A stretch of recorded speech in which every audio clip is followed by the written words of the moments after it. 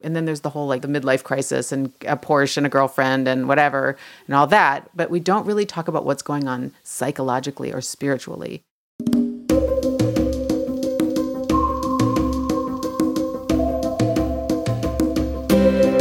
The transitions in our lives can bring up difficult feelings.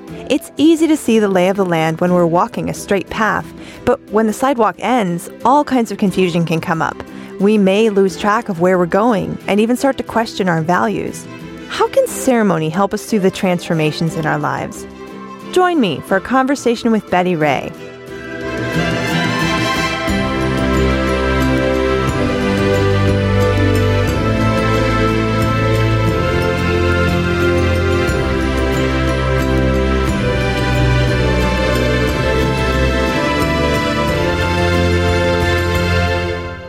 This is Shame Pinata. I'm Colleen Thomas. Welcome to Shame Pinata, where we talk about creating rites of passage for real-life transitions. Today, we're going to slow it down and really look at rites of passage. Where did that term come from? What's the anatomy of a rite of passage? And what can these ceremonies be used for? Our returning guest, Betty Ray, helps parents design customized ceremonies to help their youth go through a coming-of-age process, something that is deeply needed in American culture today. But she understands that all big transitions are worthy of the same process, whether it's coming of age, approaching midlife, or even experiencing a significant loss. Betty and I had a conversation recently about using the rites of passage structure to design a healing ceremony. This could be any kind of healing ceremony, but I asked her how the rites of passage structure could be useful to design a ceremony for someone who had lost a child. I think the language rites of passage to me is more structural because rites of passage articulates a structure. There's a 3-part structure to rites of passage, which is immutable and across all these different cultures. And that is really a benefit because that gives us a way in which we can design meaningful, personalized rites of passage or healing rituals or however you want to describe it. There's lots of ways. But I think the language around rites of passage for me has been to articulate this tripartite model, which is so powerful. The first phase of rites of passage is called separation, and this was from the work of Arnold van Gennep, and this was from 1909. So this is guys long time ago studied all these different cultures and found across cultures and across time and space that people were using these same 3 phases. And in fact, Joseph Campbell was really inspired by Van Gennep's work and used his rites of passage work for the hero's journey work, which was amazing. I didn't know that. And did you know that? Mm-hmm. Oh my God, I was so excited about that. I was like, oh, you're kidding me. That's so brilliant because that makes sense that our rites of passage would make a good story. So the three steps are separation, where the initiate leaves the comforts of home. And whether that's a young person going off to figure out who they are and discover their identity, or a middle-aged person who has to leave the sort of the structure that their life has become. So then the second phase is called liminality, or also I've heard it referred to as metamorphosis.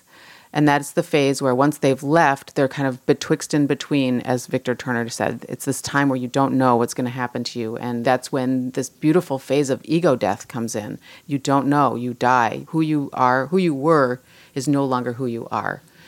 Or who you want to be. And so then there's design elements that can make liminality more or less, that's a design challenge for those of us who want to do these. And then the reincorporation phase, where the young person or the middle elder or whoever comes back to wherever they were, to the original container, and then takes what they've learned and brings it back to so that they may be in their community once again. So there's kind of you go off into the Netherland, you go off to the weird world, the forest, in our mythologies, all kinds of heroes' journeys there. So so those 3 phases I feel like are really valuable as design elements. So that's why I was talking about that. And we can talk about how to put this into someone who's lost a child.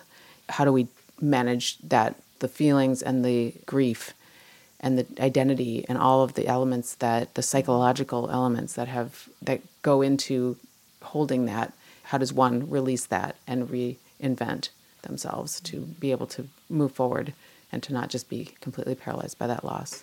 Because I think what I love about rites of passage, however you talk about them, is that they do offer tools for composting our grief or our fear or whatever. And that's that, getting it out and turning it into something else. The transformative nature is really powerful. Yeah.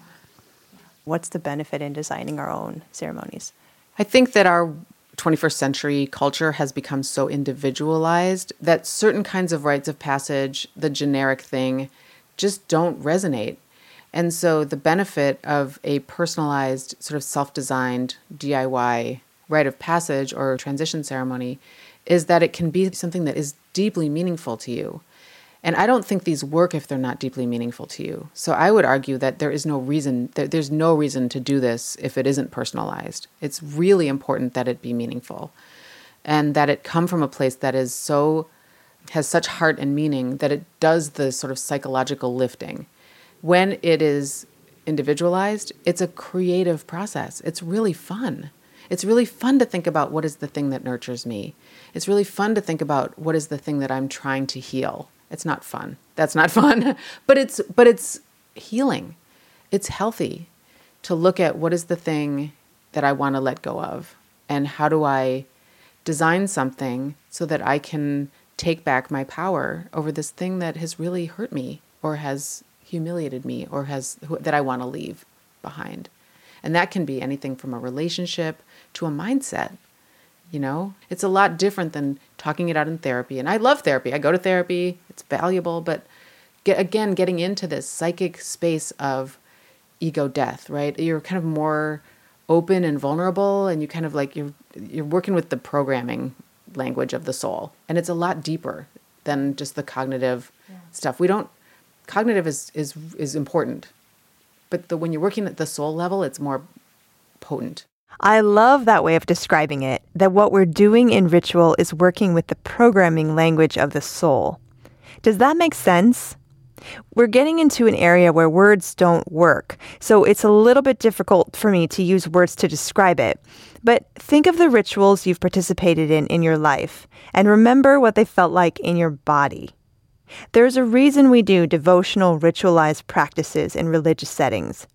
Taking the bread, stepping into the mikvah, casting a circle with the athame. These are physical things we do to connect, ritualistic soul-level actions we take. They are separate from our thoughts.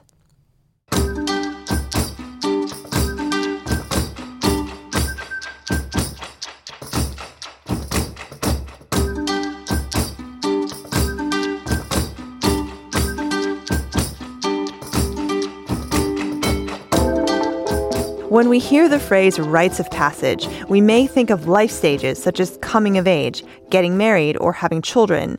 But life transitions are not always predictable or planned. A sudden illness or loss can knock us off our game and create a need to withdraw and heal. That's where rites of passage or ritual can become invaluable.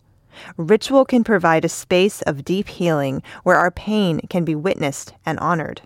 When I was about 25, I was involved in a bike accident, and I was not wearing a helmet, and I was unconscious for a day or two, and I woke up in the hospital, and I was all like double vision, concussion, a real mess. And I got out of the hospital, and I was like in bed. I couldn't work. I was out, and I was just really discombobulated, and I had this major double vision, and I was so I couldn't even, literally couldn't see straight. And my mom called me, and she said, I would like to offer you a rite of passage at my house. And I was like, I don't know what that is, but it has to be better than this, wherever I am right now. This sucks, and I'm in bed, and I would love, sure, whatever that is, do it up. And so she said, okay, I want you to invite somewhere between 6 and 10 women that are older that you look up to and that you respect. And I was like, okay.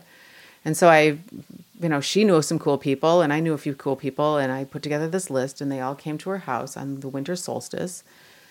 And one of her friends had made me a papier-mâché mask to wear for the ceremony, and it was like this beautiful thing that had a butterfly at the mouth and like flower up at the head and like these beautiful beads. And it was really, I was like, okay, so I put that on. I went to, we came to her house. There was a fire in the fireplace, and all these women were sitting in a circle, and I wore the mask.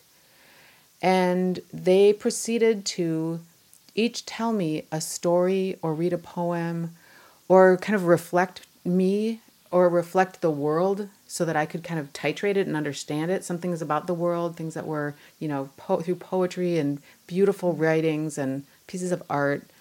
And I just sat there and just absorbed this giant mirror of all these older women that were so wise and so loving and so interested in helping me heal. And I could just feel that energy, and I'm wearing this mask. And then at the end of it, I had to write, based on everything I had heard, I had to write a series of commitments to myself and like things I wanted to keep, things I wanted to nurture, things I wanted to deepen and explore. And then I had to write a series of things that I was ready to release. And she had a fire in the fireplace. And at the time I took the things I wanted to release and I put them in the fire and we said a prayer and then it was over. And it was probably about 20 minutes. It was a short thing, maybe more. I don't remember, maybe it must have been more. But anyway, it was really powerful to me to have all these older women hold me in that way, taught me the power and to experience the intentionality of that moment, the gravitas, the beauty. The home was beautiful. It smelled nice. It was people, there was just a sensory experience of being in this kind of like other world. And the kind of the grace that I felt afterwards was just like, wow, I knew this was powerful. And I was really interested in doing more of it. I was in my mid-20s, and I remember kind of putting it out there and sort of doing a little bit of research after it was over, like kind of getting out of my depression hole and going down to the bookstore and researching a little bit. And I got this clear picture that this is too woo-woo for the world. I can't do this now. It's not ready. It's too weird. And so I took a hard turn and I went into writing about popular culture and, teaching myself technology and HTML. And like, I kind of went there, but it always stuck with me. It was always part of my soul. It was like, I was awake. I was like, wow, that's a cool thing. You can do this stuff and it really helps your soul. It helps you get out of, self-pity and suicidal ideation and, kind of loneliness and all this crap that my physical thing didn't change. I still have the crazy double vision, but it was something that changed in my being. So, but over the years I sort of dabbled in it, I kind of come back to it and I found it on the dance floor and I really found like dancing really helped me with the soul work. And, I would take an astrology thing here and there, like kind of like closet woo-woo, And then I found this program at Columbia, right? Like fancy pants Ivy League school has this woo-woo little thing called the Spirituality Mind-Body Institute. And it's actually not woo-woo. It's a bunch of researchers who have found evidence for the benefits of spiritual exploration and spiritual experience. And that, I was like, okay, it's coming out. Now it's time. You're going in. So I took that program, I quit my job, and I am now working on the rites of passage stuff. Wow. Lisa Miller, the woman who founded the SMBI, the Spirituality Mind-Body Institute, has done all kinds of really interesting research on the power of intergenerational spirituality. Mm-hmm. So she says that when a young person has a container, a community, who are holding them in a place where they can explore lowercase s spiritual practices, they're so much healthier. They have a much, much lower rate of depression, anxiety, self-harm, suicide. And it's like 60-ish%. It's ridiculously powerful. One of my favorite things about ritual is that it can transcend space and time. What I mean by that is if there's something that's happened in our past, maybe a hard time we went through all alone, or a significant personal accomplishment that got overlooked by our friends and family, we can actually do ceremony for it now and bring some healing to both the past and the present versions of ourselves. That may sound strange if you're new to the concept of ceremony, but if you do this work regularly, you know what I'm talking about. My first experience of this was when I read a book called Red Flower, Rethinking Menstruation by Dina Taylor. It inspired me to create the menarche ceremony that I never had. Because ritual transcends space and time, it didn't matter that the ceremony took place 15 years after my first period. My inner 12-year-old was fully present and felt fully welcomed into womanhood that day. I asked Betty to reflect on her past and think of any transition she wished she'd had a rite of passage for. In answering my question, she spoke about a very personal subject. She spoke about healing from an abortion. I'm pausing to give you a heads up now in case this subject is close to home for you, or in case you are listening with small children. Are there any experiences in your past that you wish you could have had a rite of passage for? There are several. I had an abortion, and that was the biggest source of shame ever. And I had no way of, it was very difficult to like make peace with that or understand, nobody talked about it. So having some sort of there's an Amanda Palmer song about, it's like an abortion. Mm-hmm. It's a ceremony and it's beautiful. And I sobbed the first time I heard it. I think having that would have been a good idea. It would have been a way to heal that in a way that was good for me. Although what I did do is I ended up moving out to California from Minnesota to honor that. It was like, I'm not ready to be a mom here. Mm-hmm. I'm going to go do whatever it takes for me to know that I can be a parent. Mm-hmm. And that means going out to California and sort of following an instinct that there's work out there for me that will not only be meaningful and enrich me, but will help others. Like I wanted to be able to have an authentic sense of myself in the world, and I just had no way of doing that where I was. So coming out here was sort of that for me. But it wasn't the same, and it was certainly not witnessed. No one knew. No one knew about it. That was my own sort of thing. Wow. Yeah. Wow. Thank you for sharing that. Sure. Yeah. I've heard that in the blood mysteries for women, that's one of the blood mysteries. Really? That's got that same depth as, or is considered in some circles by some healers to be in the same depth of, menarche, menstruation, menopause, birth, and abortion, miscarriage even. It's that really deep, really, really deep place. It is. Yeah. Well, it's very confrontive because it forces you to look at your life in a way of like, you're at this giant fork, right? And like, what are the resources over here? What is my capacity? What does that life look like? And what does the life look like on the other direction? And you can't go through it unchanged because it causes such reflection and it causes such anguish. And it's very complicated. So it definitely, I think it just transforms you. And so for me, moving out here was like, thank you, little spirit.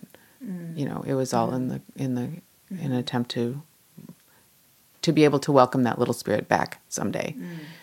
And I don't know that I did. I don't know if my daughter is the same little spirit, but certainly there is a little spirit now too. Wow. Thank you. I am so very grateful to Betty for giving us the lowdown on the anatomy of a rite of passage and for sharing with us so vulnerably. I encourage you to think back and notice if there's anything in your past it might have been helpful to have a rite of passage for. It's not too late. Together with a group of friends and family, people who can take your healing seriously and honor your story, you can go back and have the transition witnessed.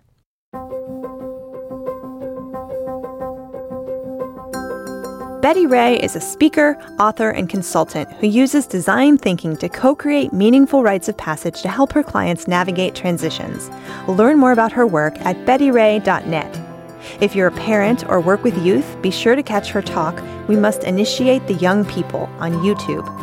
Check out our show notes for links to that, plus more information about Arnold Van Gennep and also Lisa Miller of the Spirituality Mind Body Institute.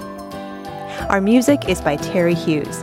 If you like the show, please take a minute to review it on Apple Podcasts. Learn more at shamepinata.com. I'm Colleen Thomas. Thanks for listening.